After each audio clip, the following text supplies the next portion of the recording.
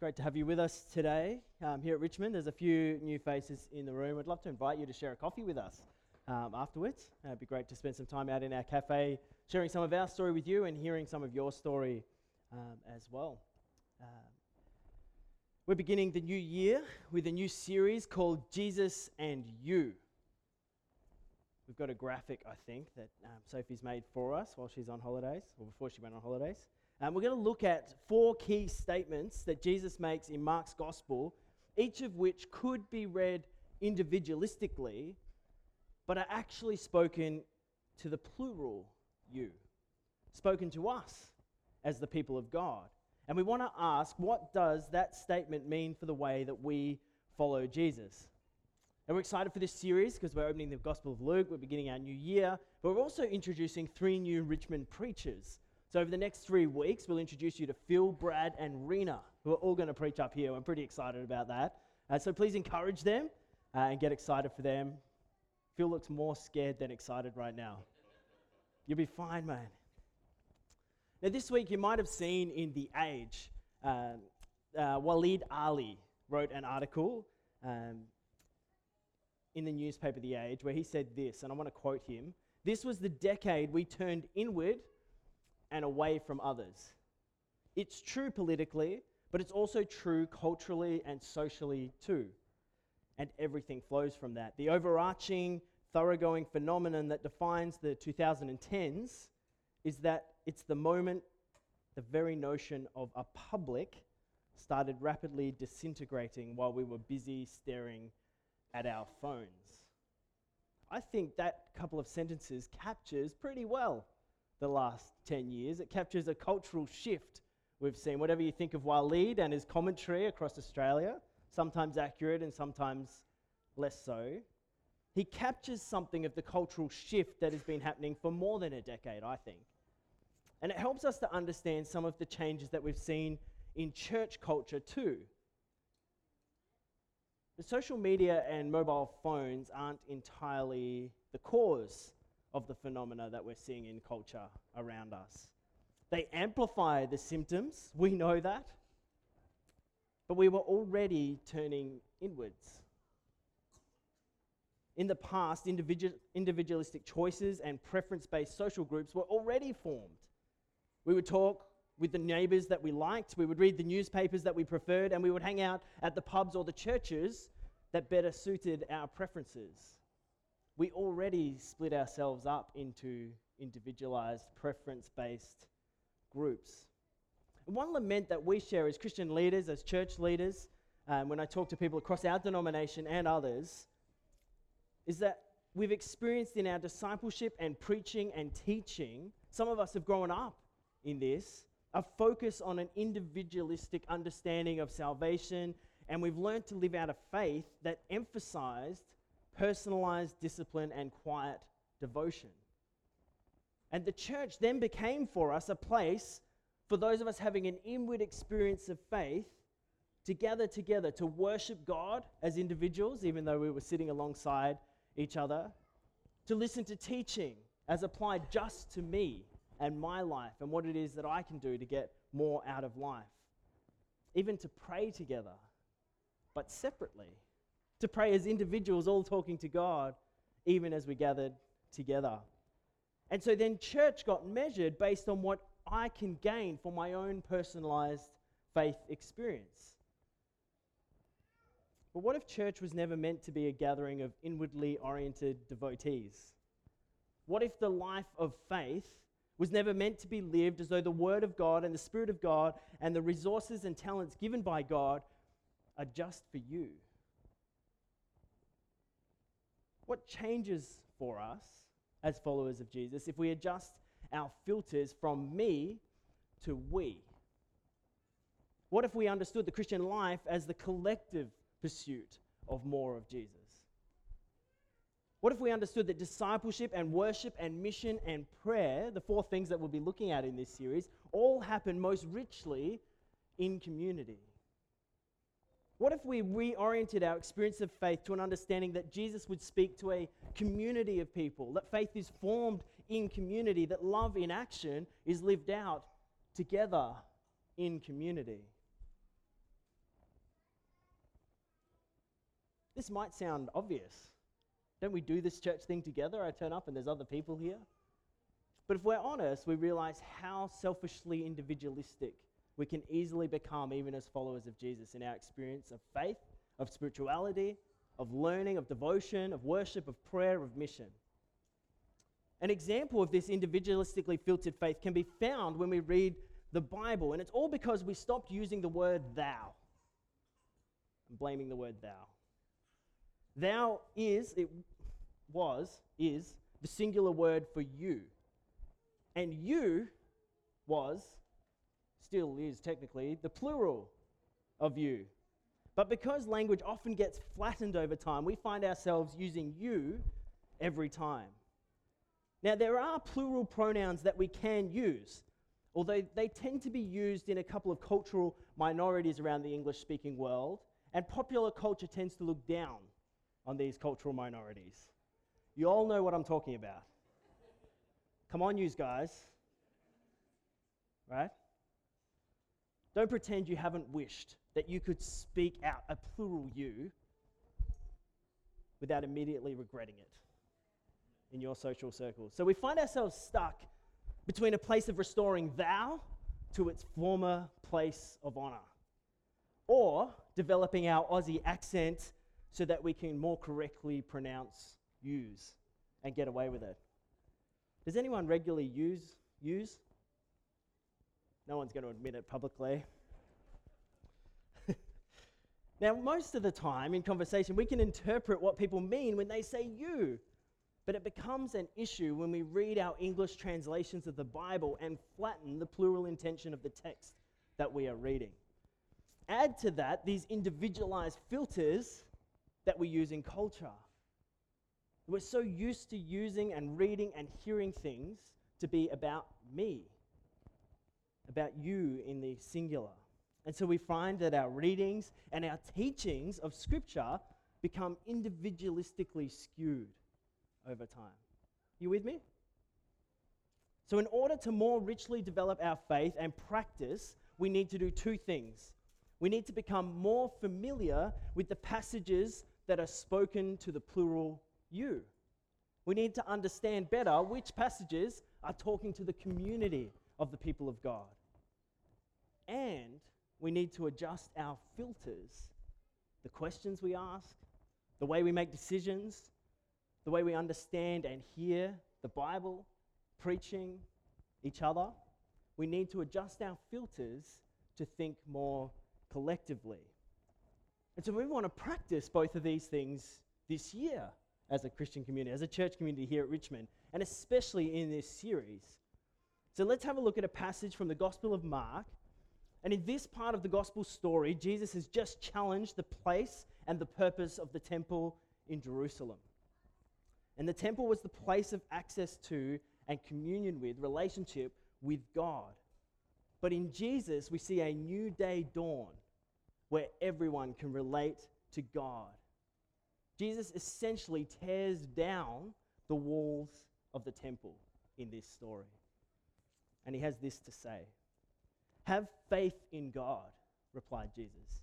I'm telling you the truth. If anyone says to this mountain, be off with you, get yourself thrown into the sea, if they have no doubt in their heart, but believe that what they say will happen, it will be done for them. That's why I'm telling yous, everything that yous request in prayer, everything yous ask God for, believe that you receive it and it will happen for yous. Sounds good, doesn't it? And when you are standing there praying, if you have something against someone else, forgive them, so that your Father in heaven may forgive you your trespasses. Now, there is a way that you can take this passage, especially verse 24, everything you ask God for, believe that you will receive it and it will happen for you. You can tweet that. That's a tweetable verse. You can take this verse and think, well, God says everything I might ask for, I will get. That's what it says, right?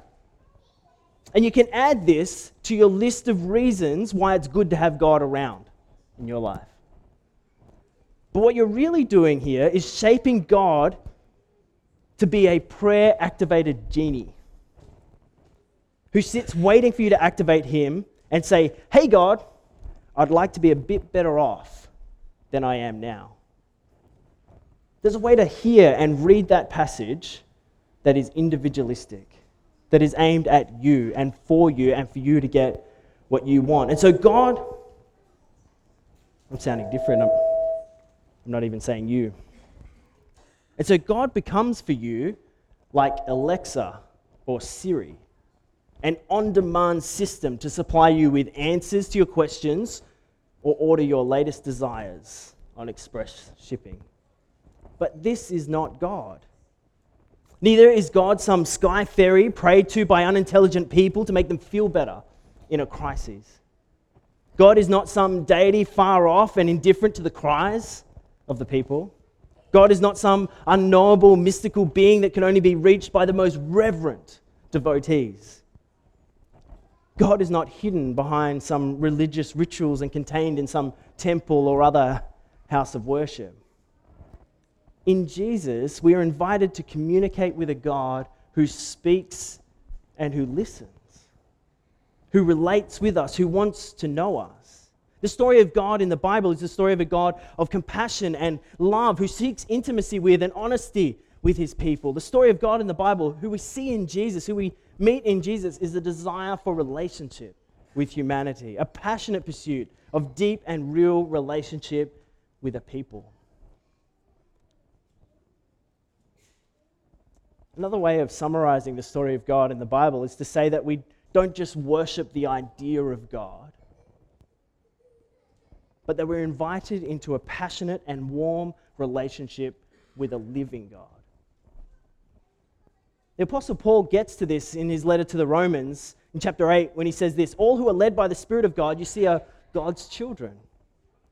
You didn't receive a spirit of slavery, did you, to go back again into a state of fear, but you received the spirit of sonship, of daughtership, in whom we call out, Abba, Father.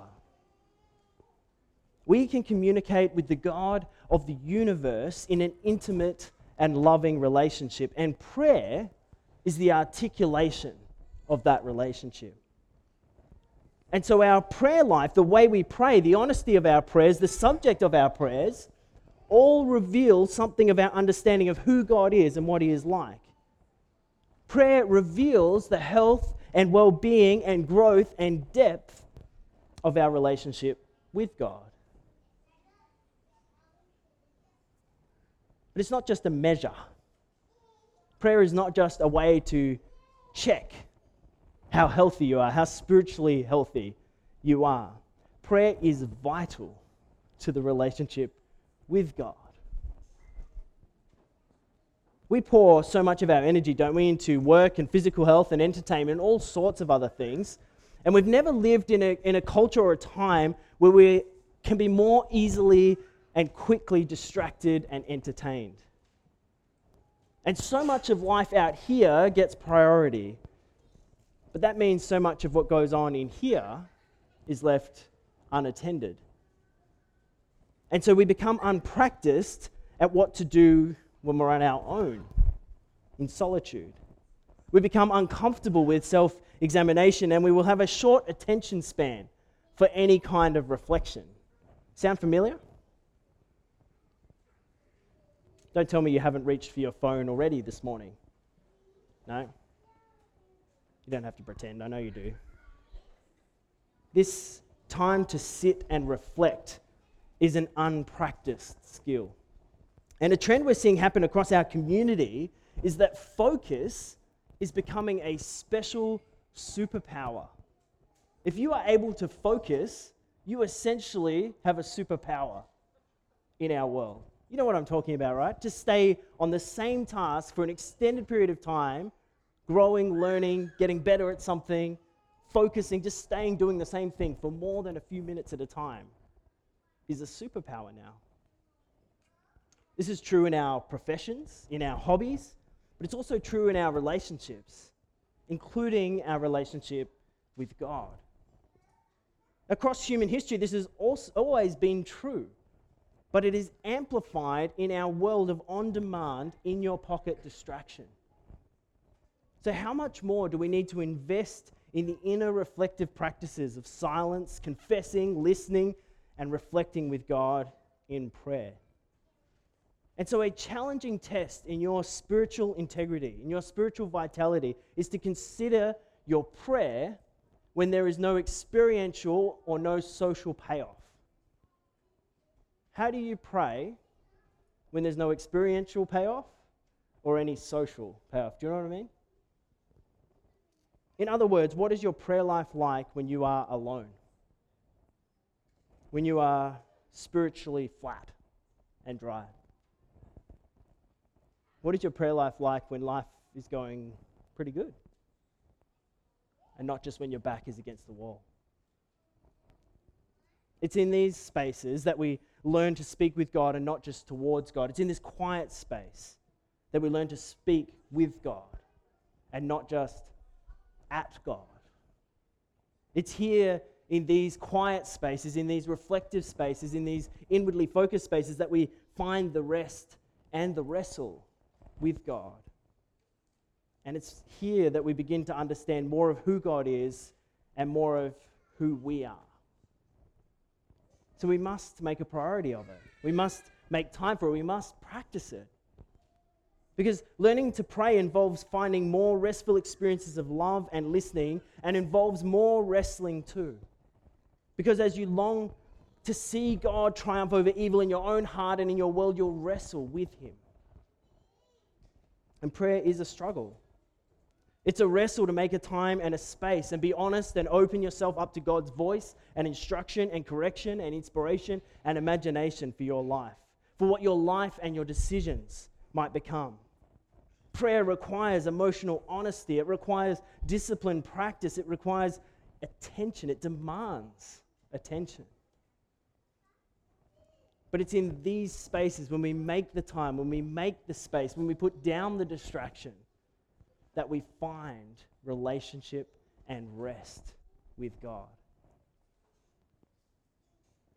It's in prayer too that we find a wrestle with the King as we lament and ask and curse and beg and weep and sit and just lie there with the groans that come from deep within, with the silent scream that gurgles up, that gushing sob that overtakes your breathing, that angry outburst that expresses injustice. We take to the wrestle with God all that we are and all that we hate and all that hurts and all that shames, and we lay it all out with God. And it's a wrestle. And we confess and we thank and we offer our praises and we honor the one who has been with us in it all, and the one who made a way, and the one who was compassionate, and the one who was generous, and the one who was faithful, and the one who answered. And it's in that space that we apologize for our doubt and our lack of perspective and our unwillingness to believe and our limited understanding and our impatience. And it's in that space too that we offer up songs and poems and expressions of praise, and we express our allegiance to our King and offer ourselves and pray bold prayers that, if they came true, would be really hard to live out.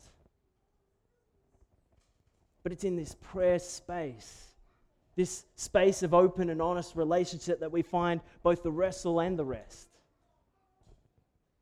We relate with the Father, Abba, Father, Dad. The one who invites us to approach Him, to come close to Him, to make space for Him, to talk with Him, and to listen to Him.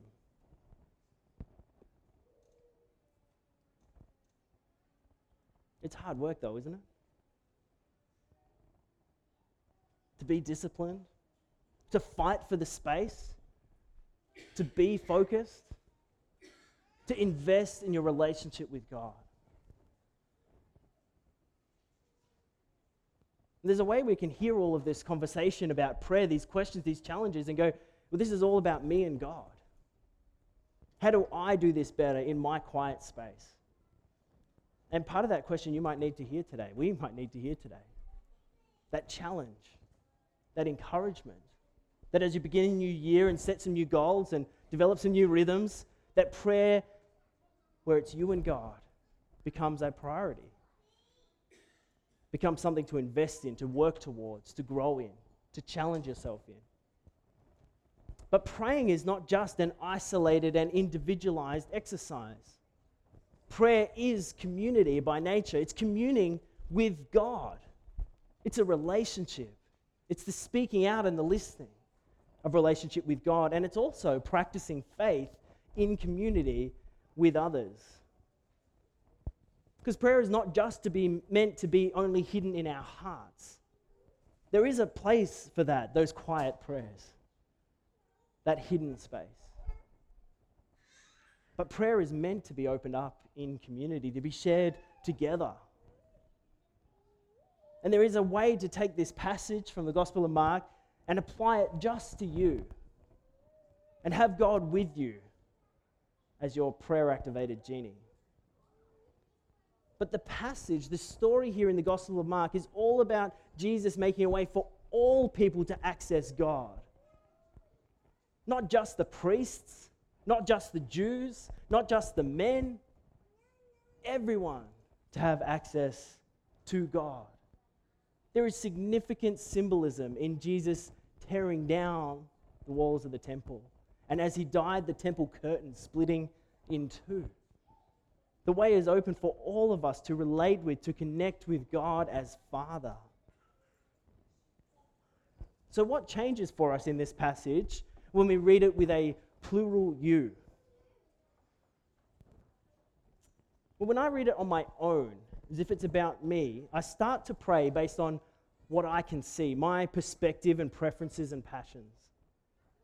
But when I pray in community with you, with others, I start to develop shared preferences.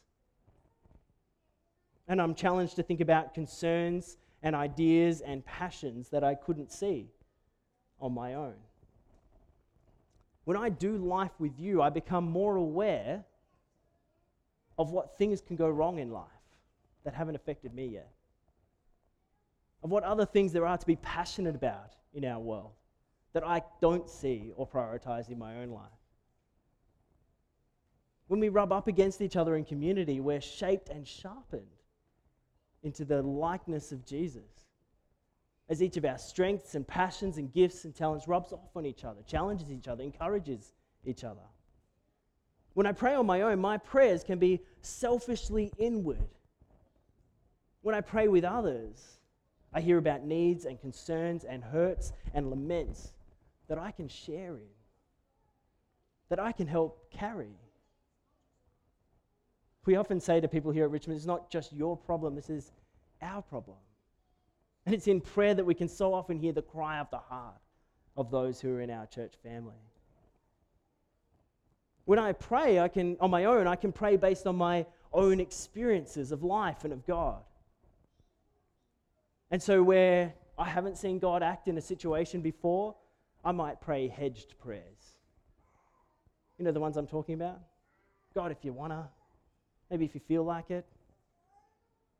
I'm not sure. Because my experience says that God hasn't acted there before. So maybe he won't hear. But when I pray with others who have seen God act in faithfulness, in kindness, in generosity, in compassion in that situation, they pray with boldness to a God who can act. When I pray with others, I can learn from their faith in situations where I'm not sure I have the faith or the words to pray into that situation, to pray for a miracle even.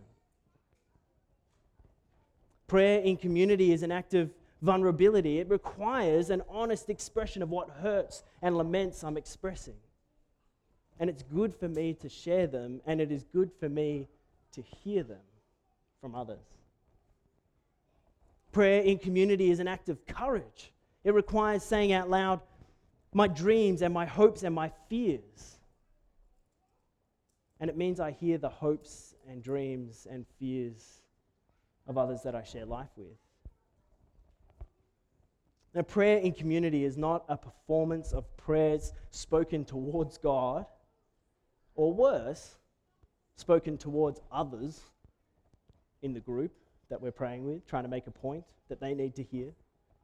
Prayer in community is learning to pray as listeners, listening well to each other and listening well to the Spirit of God.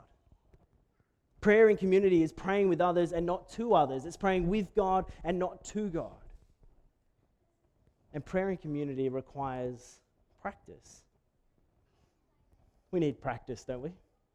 At praying in community. Richmond, come on. If we're honest with ourselves, we need to practice praying together. It's not a natural strength of ours. So what does it look like for us as a community to develop healthy, vital rhythms of prayer together? Now, for us at home, we practice this as a family. At bedtimes, most nights, we stop to say thanks for the things that we're thankful for. Sometimes it's people we've seen that day. Sometimes some of you get a mention. Sometimes it's donuts and ice cream and camping and the beach. Sometimes it's things that are true about who Jesus is. Mostly it's about all of us helping each other to see and hear what each person has been part of or noticed each day. We practice with our pastors too. Over the last 2 years, we've gathered most weeks to pray together. And instead of jumping straight to our to-do list and urgent prayer requests, and things that are on top of our minds, we've practiced taking the time to listen, sometimes in silence, to listen to each other, to listen to what the Spirit of God might be saying to us and to our church family. Our practice has been to meet once a week, usually first thing in the morning. We've often had a passage of Scripture in front of us too. And we've had some amazing mornings of prayer together, times where God has spoken to us through Scripture, through each other as we've spoken words, phrases, questions, ideas. We've also had some mornings where one of us, or sometimes all of us, were tired or distracted or uninterested. And mornings where we've listened and sat and prayed and left without any kind of answer to prayer or noticeable hearing from God. We've even found ourselves in a slump where we couldn't find our rhythm and found it hard to keep going. So we went and saw a spiritual director together as a team, someone we all know and trust, and someone who coached us through our reflection on our prayer and helped us to find our rhythm again. And we've found it again. It's been invaluable. And as well as being important for the health of our pastoral team, our leadership, our church, I've found it helpful in my own rhythm. It's a part of my week that is vital to my health and well-being as a follower of Jesus. I look forward to it every week and miss it when we don't do it, like the last week. But how do we practice as a church family? Because we want to practice praying together. We want to practice praying together in our Sunday gatherings. We want to practice together in our gospel groups, in our friendships, in the times that we're together.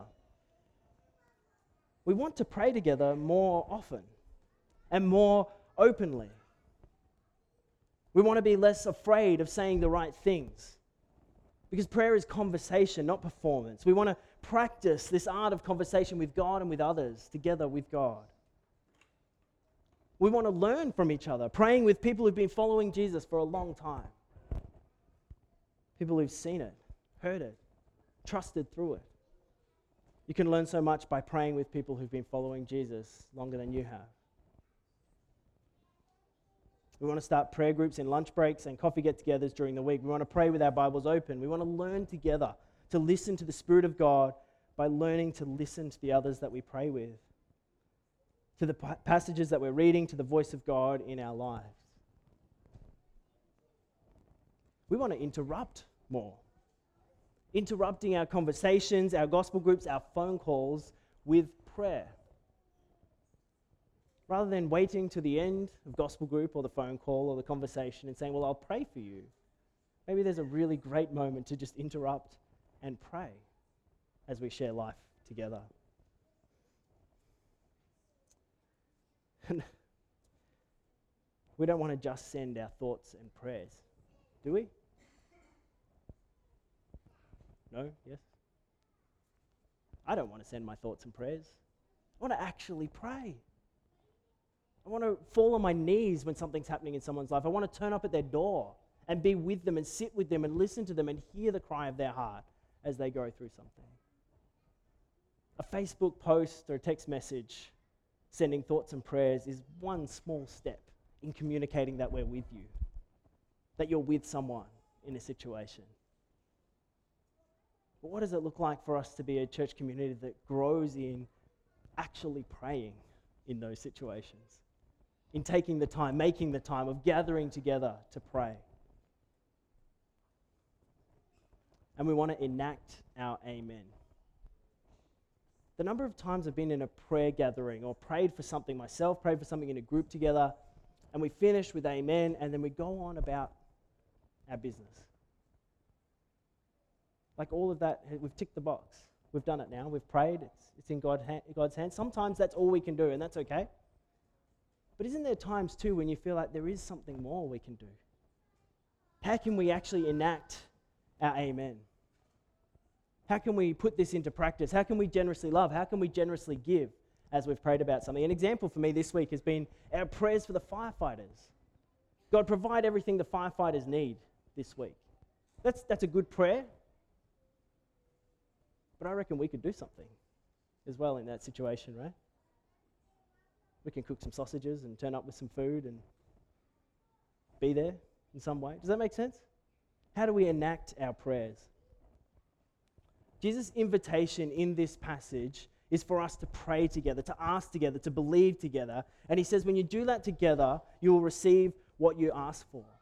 I think when we pray in community, our prayers are shaped towards Jesus' life and culture and mission. And so we're more often going to be praying with the heartbeat of God, praying for things that are of God and for God and less selfishly, distractedly inward. Now, this is a challenge to our church culture, I think. This verse that says, believe and pray and you will receive, this challenges our church culture. This challenges me. This calls me out of my reservations and hesitations and the quiet requests to God. Because it calls us to cry out, to call out, to ask and to believe and to pray for King Jesus to act and to speak and to provide. And the story of God in the Bible is the story of a God who acts with compassion and generosity and kindness and faithfulness to all that he has promised. So why don't we pray sometimes as if God is the King who conquered death, the God who made it all, the Father who loves us so much that he sent his only Son, the God in the gospel whose generosity knows no limit. What challenge is there for us in the way that we pray? Jesus says everything that you request in prayer, everything you ask God for, believe that you receive it and it will happen for you. This is hugely challenging to my hesitations, to my reservations, to my limits, perhaps, that I've placed around God. This year, our pastoral team hears from God in our prayer time that we think our church is being challenged to pray more and pray for more. And what does this mean for our practices, for our rhythms, for our life together as a Christian community, as followers of Jesus? You might remember a few weeks ago, I prayed a whole sermon. It was back in September. We did a passage from Ephesians, and I memorized and read out the passage for you, and then the rest of the sermon was a prayer coming out of that passage. I was incredibly challenged by the last two verses in that passage. They've been echoing in our prayer times together as a pastoral team. They've been echoing in our decision making as we think about 2020. I want to read them to you. And then we're going to open the space up for us to pray together. Because I don't think we can talk about prayer, say amen, and move on to coffee. So we want to open a space for us to pray together. Let me read this from Ephesians chapter 3. So, to the one who is capable of doing far, far more than we can ask or imagine, the one who granted the power which is working in us, to him be the glory in the church, in this church, and in King Jesus to all generations and to the ages of ages. What a challenging verse. Paul's choice of words there that invite us to pray to the God who can do far, far more than we can ask or imagine. Now, I have a pretty active imagination. I have a few ideas around here. And sometimes you guys laugh at me for that. But we actually follow a king, honor a king, live for a king who Paul says in these words can do far, far more than we can ask or imagine. That's challenging, isn't it? Challenging for what we pray for how we pray for it. I'm challenged. Are you? Let's spend some time now in prayer. I think we'll do it in groups, because I'd love to give you all an opportunity to be involved in this rather than doing it one at a time. So just with the people around you, let's pray together. Pray for what you think God is speaking into your life over the last few days and weeks, our life together as a community. Practice listening to each other. Where is there resonance? Where do we hear God speaking? And then the question I've got for you over coffee as we finish up today is, how do you think God's leading us to respond as we respond to what's happening in South Australia and wider Australia with these bushfires? We want to figure out as a church community what it is that we can do, how we can act in response to some of what we're seeing. So let's do that now. Let's spend some time in prayer.